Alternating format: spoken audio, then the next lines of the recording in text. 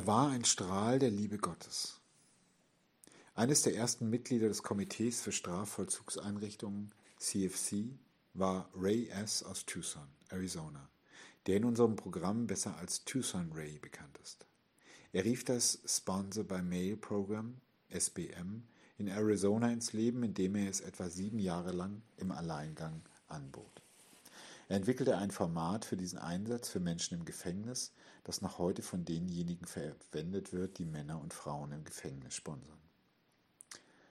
Nachdem er 7 Jahre lang Gefangenen geschrieben hatte, fühlte sich Tucson Ray dazu berufen, AS-Treffen in den Gefängnissen von Arizona zu veranstalten. Nachdem er dies mehrere Jahre lang getan hatte, stellte das die Strafvollzugsbehörde für Arizona Tucson Ray vor die Wahl, entweder die Meetings in den Gefängnissen fortzusetzen oder weiterhin Gefangene per Post zu unterstützen. Er entschied sich dafür, die Treffen im Gefängnis fortzusetzen und bat den GDA, das Sponsor-by-Mail-Programm, zu übernehmen. Ray setzte die Meetings im Gefängnis für weitere 18 Jahre fort.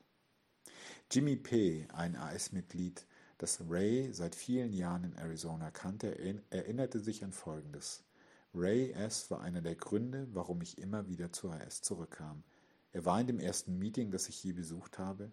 Ich liebte es, seine Geschichte zu hören, wenn er sie Newcomern bei unseren Meetings erzählte. Ich habe sein Engagement und seine Aufopferung für AS immer bewundert. Diese Meetings in Tucson waren ein wenig anders als die meisten Meetings, die ich seitdem besucht habe, und ich liebte sie.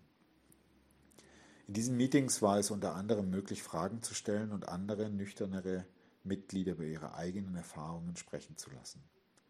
So konnten diejenigen, die nüchterner waren, in der Ich-Form sprechen und ihre Weisheiten weitergeben, ohne dass sie jeden sponsern mussten. Rays Erfahrung war für mich entscheidend, um zu verstehen, was es braucht, um nüchtern zu bleiben. Rays Entschlossenheit beim Meeting zu sein, war einfach erstaunlich. Er lebte wirklich ein Leben, in dem das Wichtigste, was er jeden Tag tat, darin bestand, nüchtern zu bleiben. Ich glaube, an zweiter Stelle stand, anderen bei der Genesung zu helfen. Er fuhr überall hin und ging von Gefängnis zu Gefängnis, um Meetings für Insassen zu organisieren. Er hat viele Kilometer mit seinen Autos zurückgelegt, um dieses Programm zu unterstützen. Das Wichtigste, was mir an Ray immer aufgefallen war, wie glücklich und friedlich er war. Sein Leben war in der Genesung so einfach. Er lebte ein Leben im Dienst, er betete für andere und beobachtete, wie sich Gottes Hand in ihrem Leben auswirkte. Ich erinnere mich, dass er sagte, er wisse, dass Gott alle Menschen, für die er betete, segnete und er betete, um es sehen zu können. Ich glaubte, dass er es sehen konnte.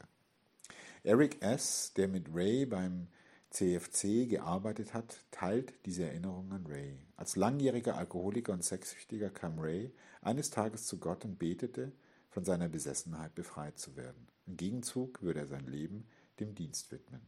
Von diesem Tag an war er frei von Lüsternheit und Alkohol. Nur wenige waren bereit, die 12-Schritte-Arbeit in den Justizvollzugsanstalten zu übernehmen, aber Ray war ein Pionier.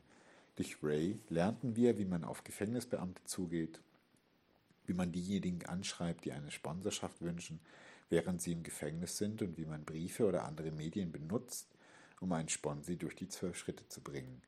Vor allem aber hat Ray uns gezeigt, wie sehr sich der Dienst am nächsten auf unsere Genesung auswirkt. 2016 erlaubten die Treuhänder des SA-CFC Ray in Tucson aufzunehmen, bekannt als das Tucson Ray Audio Project. Es war ein Glücksfall für die Gemeinschaft, denn Ray starb einen Monat später an Krebs. Ray zog es vor, als Sponsor bekannt zu sein, nicht als Leiter. Sein tiefes Engagement, seine Bescheidenheit, seine harte Liebe und sein Glauben an das Programm sind ein Zeugnis für die Tausenden von Süchtigen, deren Leben er berührte. Ray fand unmögliche Freude durch ein Leben im Dienst. Seine Geschichte ist eine der tiefgründigsten und inspirierendsten in unserem 12-Schritte-Programm. Aus den Zeugnissen der oben genannten Mitglieder geht klar hervor, dass Ray AS auf außergewöhnliche Weise diente. Er war ein Strahl der Liebe Gottes für Sexsüchtige. Er hatte einen großen Einfluss auf die Organisation des CFC von AS. Er lebte ein nüchternes, produktives Leben und diente unserer Gemeinschaft gut. Er lebte nüchtern. Ray starb auch nüchtern. Wie Eric oben berichtet, arbeitete Ray noch bis einen Monat vor seinem Tod an einem CFC-Projekt. Jimmy P. schildert seine letzten Erinnerungen an Ray. Ich vermisse Ray. Er war wirklich kurz davor, einen 30-Jahres-Chip zu bekommen, als er starb. Ich bin dankbar, ihn gekannt zu haben und hoffe, dass ich einem Zehntel der Menschen helfen kann, denen er geholfen hat. KB, Florida, USA.